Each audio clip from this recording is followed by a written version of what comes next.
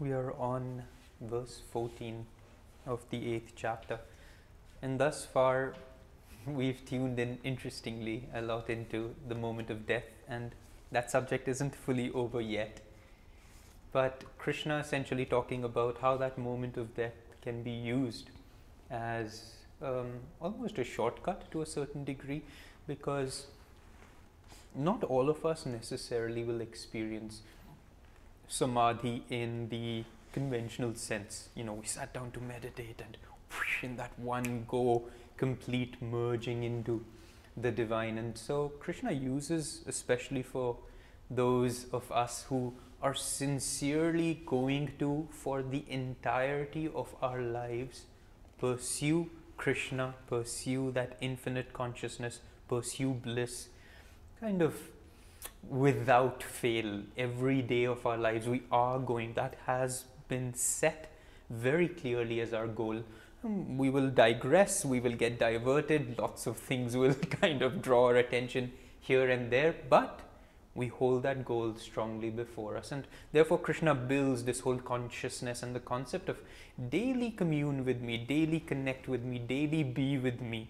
And it's a training that he wants us to build, so that rather than saying, I've not gotten samadhi yet, because it can be it's a little bit of a sore point for everybody. I remember when I came onto the spiritual path, there was this naive idea that 6 months to a year I think, if especially once you've read the Kriya Yoga chapter, you've read the autobiography, you're seeing all these random people just going into these states of ecstatic bliss. So okay, this seems like this is doable. And then once you really step onto the path, you realize that what you're working with, which is our own selves, our own consciousness, our own past, it's heavy. It's a big mountain of yuckiness, for a lack of a more technical term, that we're just working with. Good, bad, ugly, it doesn't matter. It's just there. And so samadhi may or may not, because samadhi requires a lot. It requires a lot. And if it doesn't come to us in the experience of that perfect meditation, what Krishna is trying to say also to us is, don't wait for that one meditation. Don't place all your hopes on that one final blaze of glory. But every day, do a little, stay with me, so that at the end of our lives, in that moment when the soul is leaving the body, having trained itself to be with Krishna as often as it could, that could be the route to freedom, and in fact often is the route to freedom for a lot of souls. And then when they return, we read their lives and we're seeing them going into samadhi really easily. It's mostly because they've actually learned that exit first in a previous incarnation at the time of death. That's what our Guru also said. At the time of death, to many people he said, God will come to you, because they built that whole process throughout. So then, of course, he continues to reiterate, O Partha, this is 14th, I am reached easily by that yogi of single heart. Now that's an important thing, isn't it? Where the heart's feelings are focused and uplifted. I think we read this last time, doesn't matter. Who daily and continuously keeps me in his consciousness and is wholly focused on me. So he's kind of giving us this route as an option of that final union. Just stay with me. Keep your heart of single desire. This is, and he'll come back to it again towards the very end of this chapter, this singular heart. And of course, just as often that you can, continuously is, coming back to it again and again. Doesn't necessarily only mean unbroken, but this continuous effort, where it's not like, oh, I didn't do it today, okay, chalta hai. It's like, oh, I didn't do it, boom, come back. Oh, it slipped, come back. And of course, daily. Those great souls who love me, that's another very important part, and out of love for me, merge into my spirit, achieve the highest success. Now that's another thing. Recently, I think we spoke about this, but we did a discipleship ceremony, and every time we do a discipleship ceremony, in you're reading the discipleship vow that Swami Kriyananda wrote, there's just this passage in there which says, oh, Mother, Divine Mother, For too long have I sought you for myself, but not for your love. And again, as a devotee, when we first come onto the path, there's a lot of things we want. We want samadhi, we want to experience this, we want the siddhis, we want to, know everything, we want the highest wisdom, we want to achieve great success, we want to have clarity of thought. I mean, there's a lot of layers as to why we seek God. But little by little by little by little by little, we condense that, or essentially we purify that aspiration purely out of love. And that's what discipleship kind of is. It's like, now I come to you only out of love. And in that it says, or in that as a disciple, we finally say, I even practice the techniques that my guru has given just because he's given them to me, because I love him so much. Not I do kriya because I'm burning all my karmas, and I do the Om technique because I want to merge into Om. Yes, I mean, that will always remain, but it's like I do this every day because I love my guru and he has asked me to do this, just as a child with a parent. Not, I don't understand everything that my parent has said, because I love them so much, I do as they say.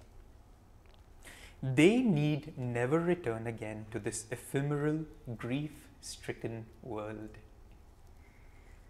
Those living in every world, I like this again, those living in every world, here Krishna kind of just slips it in there that this is not the only world we are in. There are multiple worlds, multiple universes, multiple realities coexisting, and a lot of it depends, and we'll talk about this perhaps at some other time, on the yugas that are playing, and he will allude to the yugas here. Depends on your own consciousness, depends on, as we talked about previously, the vibration of how the caste system developed and the vibrations that we hold, and depending on the resonance of that, we will be born not just on earth. Yogananda said, this is just one of many worlds that we will be called onto. But he talked about the earth as being a Rajasic planet in a Rajasic galaxy. And he says, so those in time who through Rajas in this period, which is the use of life force and energy, will find God, they are drawn for that time period to earth. Those living in every world, from the highest to the lowest, are subject to rebirth. Only on entering into my consciousness do they gain release. So this, of course, is very well known. We're not here. I mean, sooner or later, even good karma, no matter how much of it you pile up, only continues to draw, as he says, the highest to the lowest. When he says highest and lowest, he's obviously not talking about the richest or the kings or the whoever. Means he who has the absolute highest karma to he who has the lowest karma. No matter what you have, you're going to be drawn again and again to this world.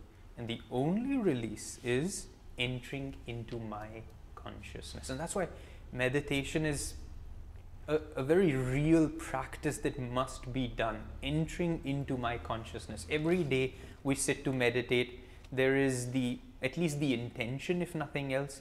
I want to enter into God's consciousness. I want to enter into my Guru's consciousness, into Krishna's consciousness.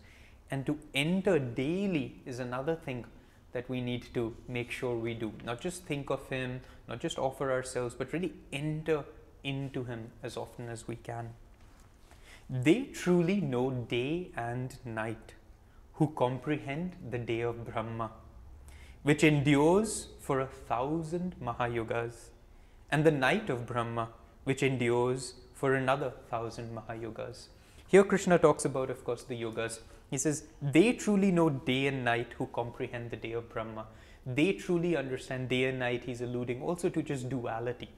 They know how this duality works if they're able to comprehend these much larger circles of duality that are at play. And a day of Brahma and a night of Brahma is a day of manifestation and dissolution back into an unmanifested state.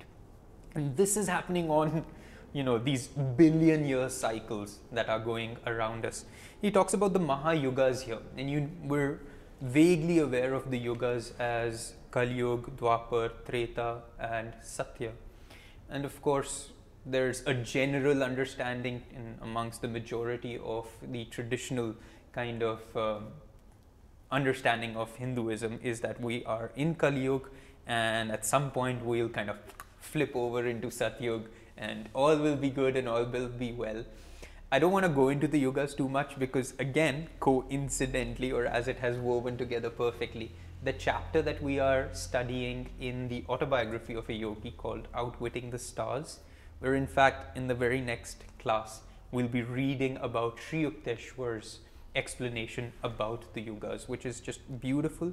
But all that to say, and as Krishna alludes here, these are cycles of time.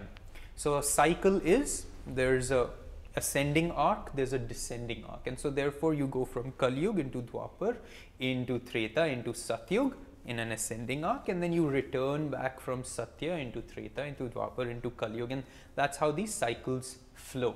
Half a cycle is 12,000 years, an entire cycle is 24,000 years. So one yuga cycle in its entirety is 12,000 years. A Mahayuga becomes how you would, in the Indian scriptures, you've got human years, Deva years, and then Brahma years. And so if you get the Deva years involved, you come into the Mahayugas, which are, just to very briefly say, the yugas are flow with where our solar system is. The sun is the focal point here, and everything in the universe has a dual. So the sun has a dual which astronomy has not yet found, yet it suspects that there is something that also directs the movements of the sun.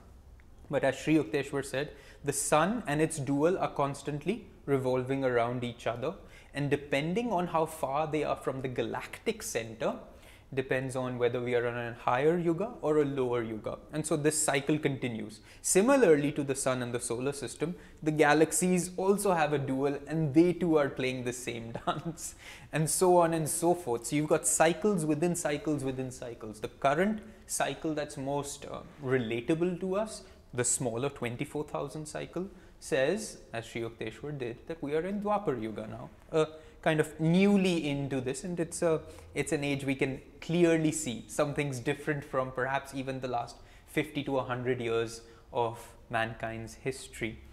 But again, as I said, we'll go more into that, the details of it in the autobiography class. So you've got these cycles running through, the 24,000 year cycle, then there's a Mahayuga, and then so Krishna is essentially talking about these cycles of very, very long periods of time. So a day of Brahma here alludes to essentially billions of years. So what he's saying is, even creation follows the same, remember we talked about how all duality follows this wave, which is the Om vibration. So you've got creation, you've got dissolution, you've got creation. Can you imagine this is just going on and on and on and on? And so you're talking about billions of years of creation and billions of years of unmanifested state where creation dissolves back into spirit. And then once again it starts up. For Brahma, this is just a day and a night. And Brahma, of course, is the creator, so therefore it's attributed to him. At the dawn of Brahma's day, now this is the scary part, all creation remanifested emerges from its night state of unmanifestation. At the dusk of approaching Brahma's night, all creation sinks back into its previous unmanifested state. So ye chal raha hai, day, night. That's why Krishna says, he who really knows day and night knows the day of Brahma and the night of Brahma. We think, okay, day, night, this is like such a, tiring process. Imagine these billions of years of manifestation, unmanifestation, manifestation, unmanifestation. Again and again, O son of Partha, Arjuna, the same people throng back to earth to be reborn. The cycle of reincarnation ends for them only temporarily with the descent of Brahma's night. It resumes again with the dawn of Brahma's day. So this is the little bit of kind of discouraging news here, because you would say, okay, maybe I'll just wait it out. I'll just wait through the entire day of Brahma, and hopefully at the night of Brahma it's like, it's over. But then Krishna says, no, for those souls who are still trapped in delusion as the day ends and the night begins, once again as the day begins, are thrown back out. What Krishna is trying to say here is, you can't just wait your karma out. You can't just wait delusion out. The only way to get out is to willingly, through self-effort, get out of creation. So he's saying, otherwise, this is it. He says, all souls again and again throng back to earth to be reborn, for the reincarnation ends only temporarily with the descent of Brahma's night.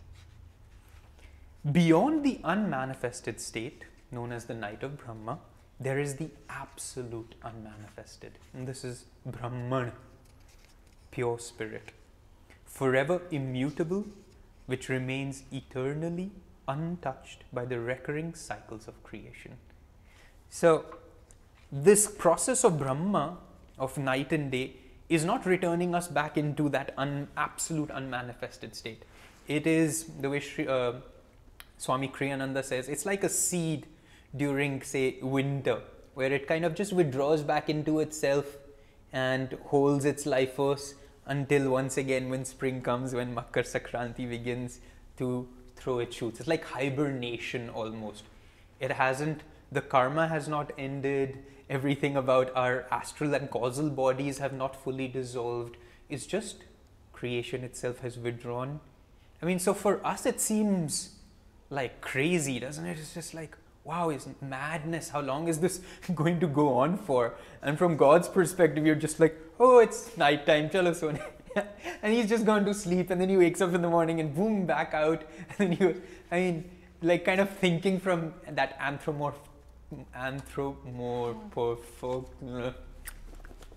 from the perspective that God being a human being, kind of just having that day, having his night, coming up, waking up again, having that day, having that night. And for us, billions and billions and billions of incarnations, and still it continues. So Krishna is really trying to bring our attention to the fact that you've got to escape this. You're not just going to slide your way through it. The aforesaid absolute unmanifested, forever immutable, is what sages speak of as Supreme Spirit.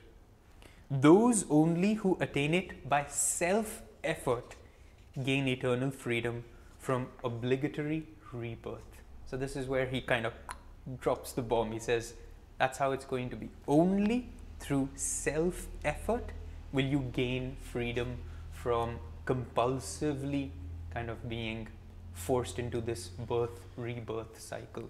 So it's just going to go on, because creation, manifestation, being a part of God, being a part of this creation is just kind of, we're tied to it.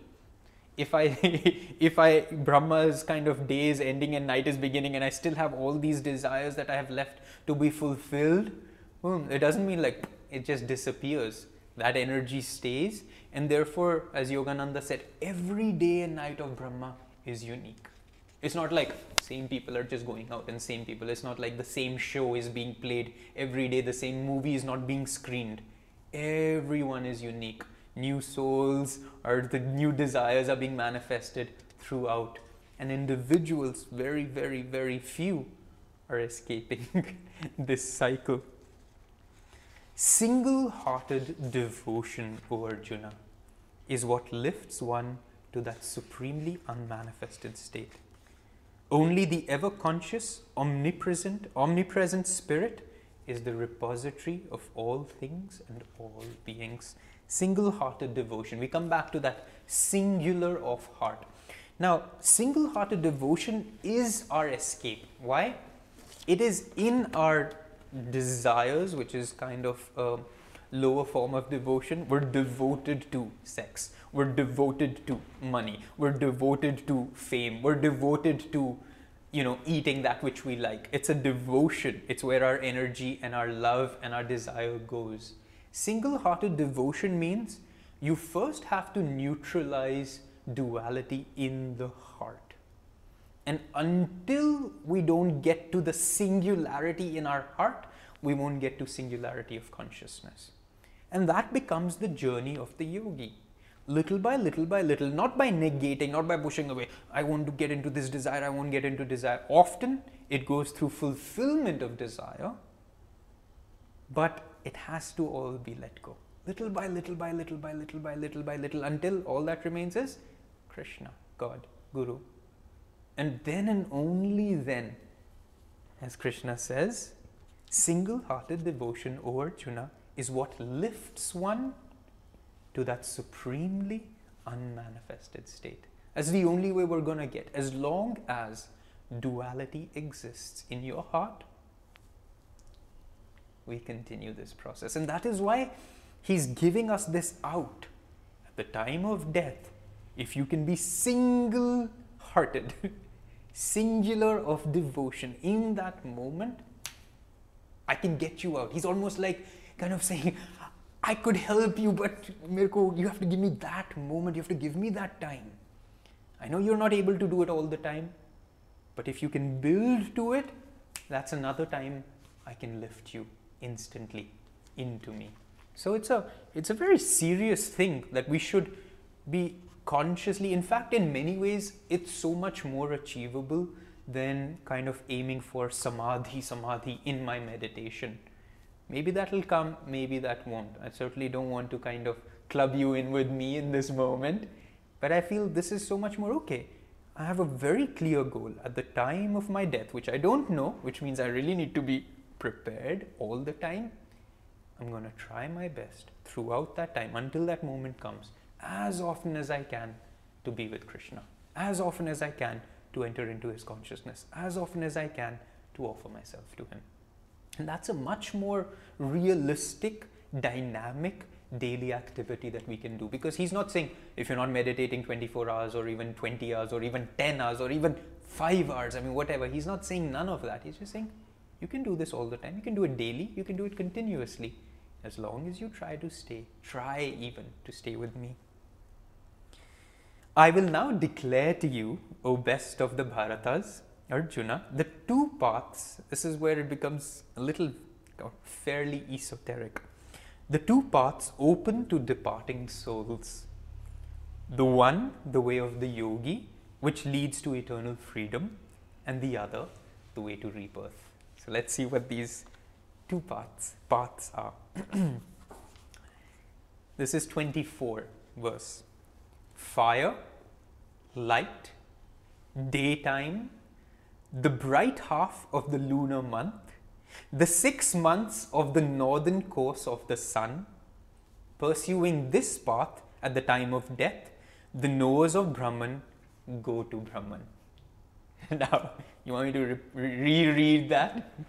Fire, light, daytime, the bright half of the lunar month, the 6 months of the northern course of the sun, pursuing this path at the time of death, the knowers of Brahman go to Brahman. Now, on surface, it looks like he's kind of giving us a specific time period of the year. He's giving us a time period of the month, which is the bright half of the lunar month. So this is when the moon is waxing. He's talking about the 6 months of the northern course of the sun. Now, this is where I said Makar Sankranti comes in, because that's what it represents. It represents the beginning of the northern course of the sun. This is the Uttarayan, where the sun begins to ascend higher. And then, of course, you have the Dakshinayan, which is the next 6 months, where the sun then, so you've got, this is the end of winter, spring has begun. And it's interesting that Makar Sankranti, and in some places called Lodi, just a night before, is celebrated with fire, isn't it? So let's see what Krishna means. Is he talking about we've got to die in these next 6 months in like the, waxing part of the lunar month, or we won't make it? I mean, it's just like we have to time our death into this period, because we know a lot of the saints, I mean, sure, Yogananda left his body in March, but then you've got Lahiri Mahasaya who left his body in September. You've got all the saints scattered all over the place. They're not waiting and timing their, let's all, make sure we exit our body in the first half of the year, because that's the only time freedom will come to us. So, of course, he's talking about a state of consciousness, because he says, pursuing this path. It's a state of consciousness, but it's also an actual inner reality. We talked about this on Sunday, when we talked a little bit about the inner astrology. We talked about how, you've got the first half of the of the year, and then you've got the second half of the year, and it represents the Ida and the Pingala, this revolution around the spiritual sun. So you've got the sun here, you've got the moon here. So you're really working with these two realities. The moon represents the ego because it is the reflection of God's light. It is not God's light itself, but it depends on God's light for its own existence. Otherwise, without God's light reflecting on it, we would not see the moon. And that's what happens on a no moon day, right? It's not like the moon's gone. Oh, on that day the moon's gone. It's just disappeared. It's gone back into the unmanifest state. No, it's just on that day the moon's receiving none of the sun's light. It's not reflecting any divine light. So let's look at this. Fire. This is Yogananda's kind of esoteric inner spiritual representation of these words. Fire represents several things. Firstly, it represents our life force, the energy within ourselves. It also represents purification, which says this life force has been worked on through practices, through sadhanas, through tapasya. So we've been purified. And then he says what it really truly represents is the Kundalini Shakti, which is that inner fire. That is the yajna into which we offer all our things in that outward ritual. Light. Yogananda said, so first and foremost, you have to lift up your inner fire, purify it, and begin to move it upward towards the light. Now the light, Yogananda said, specifically represents, in this case, the light of the spiritual eye. When in meditation you see the spiritual eye, you'll see it exactly as it is represented here, not in the particular form, but a golden field that surrounds an inner dark blue field, and at the center is the 5-pointed silver star, which is essentially the cross section of the inner astral spine. You've got the Shushumna, Vajra, Chitra into eventually the Brahmanadi, and that's seen in meditation. You'll see sometimes it very vaguely, but in order to get into the path of freedom, essentially, as our Guru said and as Krishna is saying here, you have to see the light of the spiritual eye. So you've got fire, the Kundalini, you've got the light of the spiritual eye, you've got daytime. Yogananda said daytime represents being awake in superconsciousness. So you have to awaken our consciousness so that it's no longer asleep, into that inner fire, into that light. The bright half of the lunar month. Yogananda, as I was saying, talked about the moon as representing the ego. In this particular case, it is a waxing ego, which means the ego itself has to become completely self-aware of the fact that it depends solely on the sun. So you've got the moon, you've got the sun. You see how Shiva is always represented with the sun, right, with his moon up on his Sahasrara, is because he's taken any limited egoic identity and he has merged it into cosmic consciousness. And that's what we have to do. Our own individual self, which is the moon, has to wax completely into representing and reflecting wholly the divine light of the sun. So the ego here is, sometimes we think about the ego being quashed, but this is about the ego becoming completely self-aware of who it truly is. So that's the bright half of the lunar month.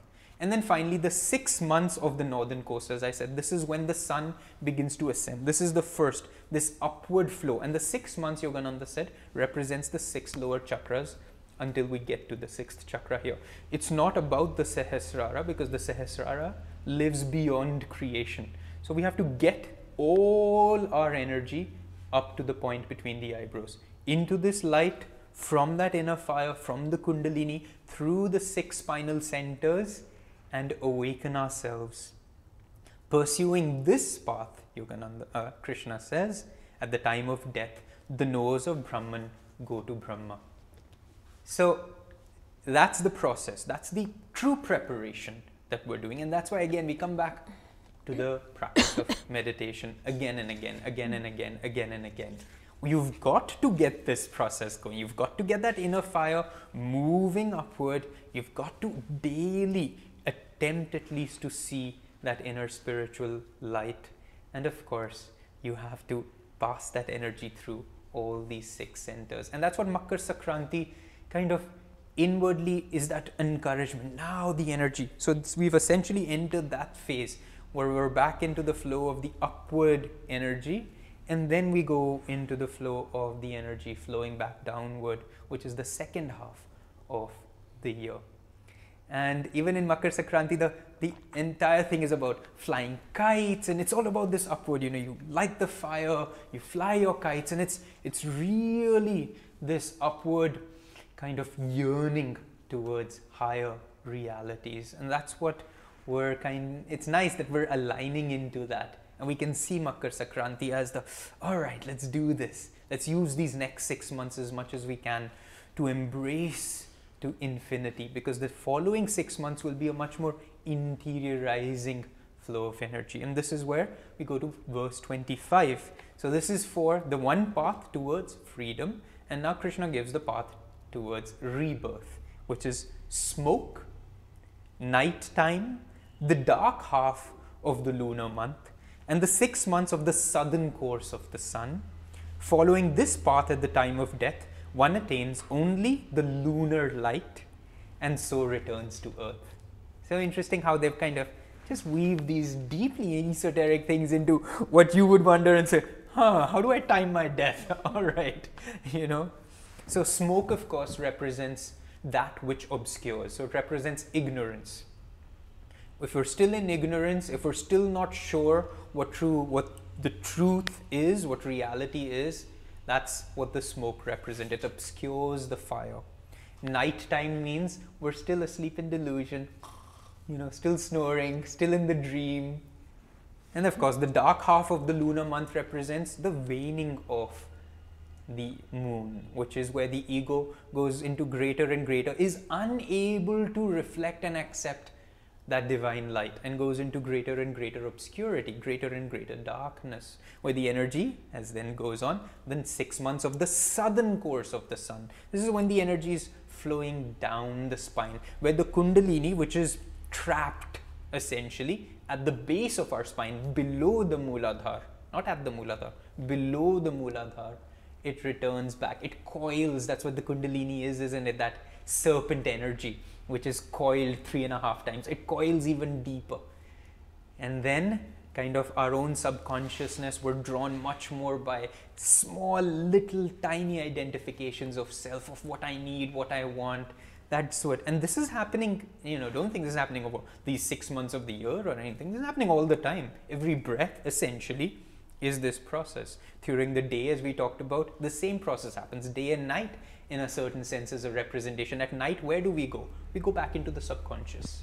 At day, we're out towards the conscious, hoping to make something of this day, hoping that it means something. And at night, go back into our little shell of self-identity, back into the little mixture of all the past identifications that we've held, hoping once again to try again in the day.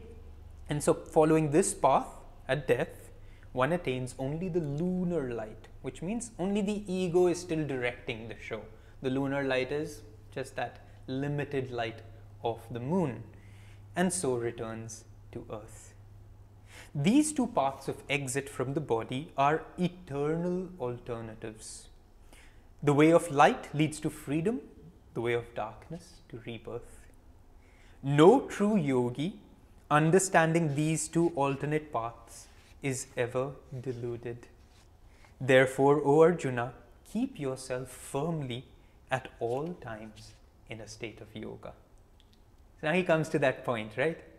At all times just stay in the state of yoga, because we don't know when the time of death will come. All of us, when we think of death, it's just like, I'm on my deathbed, I'm an old man, I've lived my whole life, and I don't have any teeth left, and all right, now is the time for death. I know it's going to come in the next few days or months.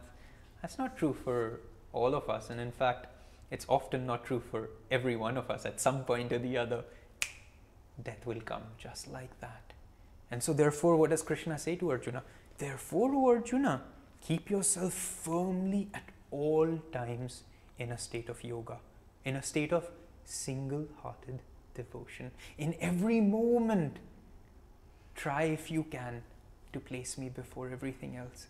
If we can't be single-hearted and we have a lot of desires, that's also fine, but let's at least bring Krishna up a little above those desires so that he's there, he's present, kind of even guiding all those desires for us. No true yogi, understanding these two alternate paths, is ever deluded.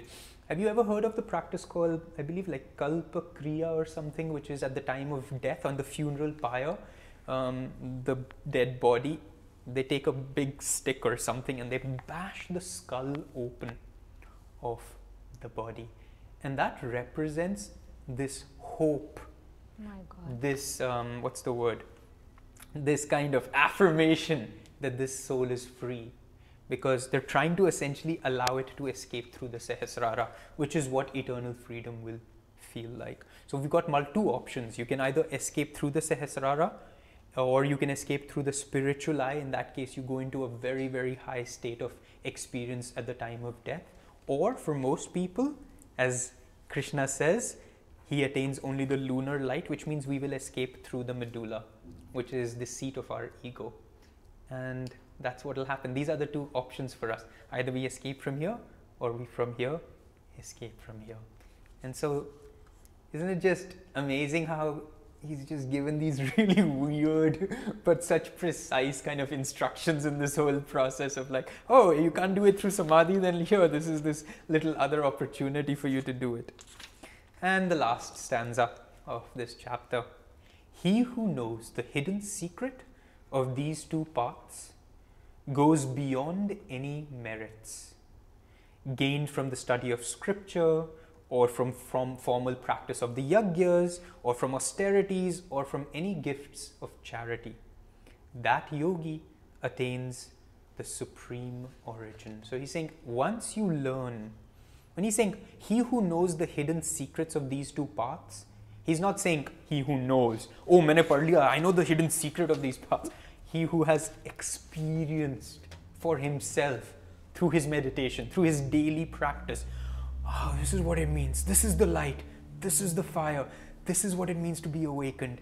And of course, we know one secret. This is what it means to be in ignorance, because this is what it looks like right now. This is what it means to be asleep. That path we know very well. But once we learn the other path as well, Krishna says, one goes beyond all merits, which essentially means you go beyond all karma. No more good, no more bad. Nothing, no karma sticks to you anymore. No fruits. Merits here mean the fruits of your past actions. Nothing. And he's saying nothing that you gained from the study of scriptures, from the formal practice of yajna. So he's essentially saying all your ritualistic, whatever they will give you, this is the way to go beyond them. Don't seek just good karma. Seek, in fact, that supreme origin. So with that, and with hopefully a few very interesting pointers, like real practices that Krishna has given us that we can, at least try or attempt. It's really helpful to see it's not just all philosophical, hoo-ha, but that he's really giving us very clear steps at certain times to say, just get into this, practice this, do this. And don't wait for that final samadhi, that magical moment, which is all what we somehow delude ourselves a little bit or get a little too even desirous of that state in our meditations. There are moments while reading the Gita that as wonderful as it is and as inspired as it gets, sometimes I just can't understand the depth of it. And today was one of those moments. I just couldn't really put it together. I didn't know how to apply this into my daily life. I just couldn't reason in the concepts.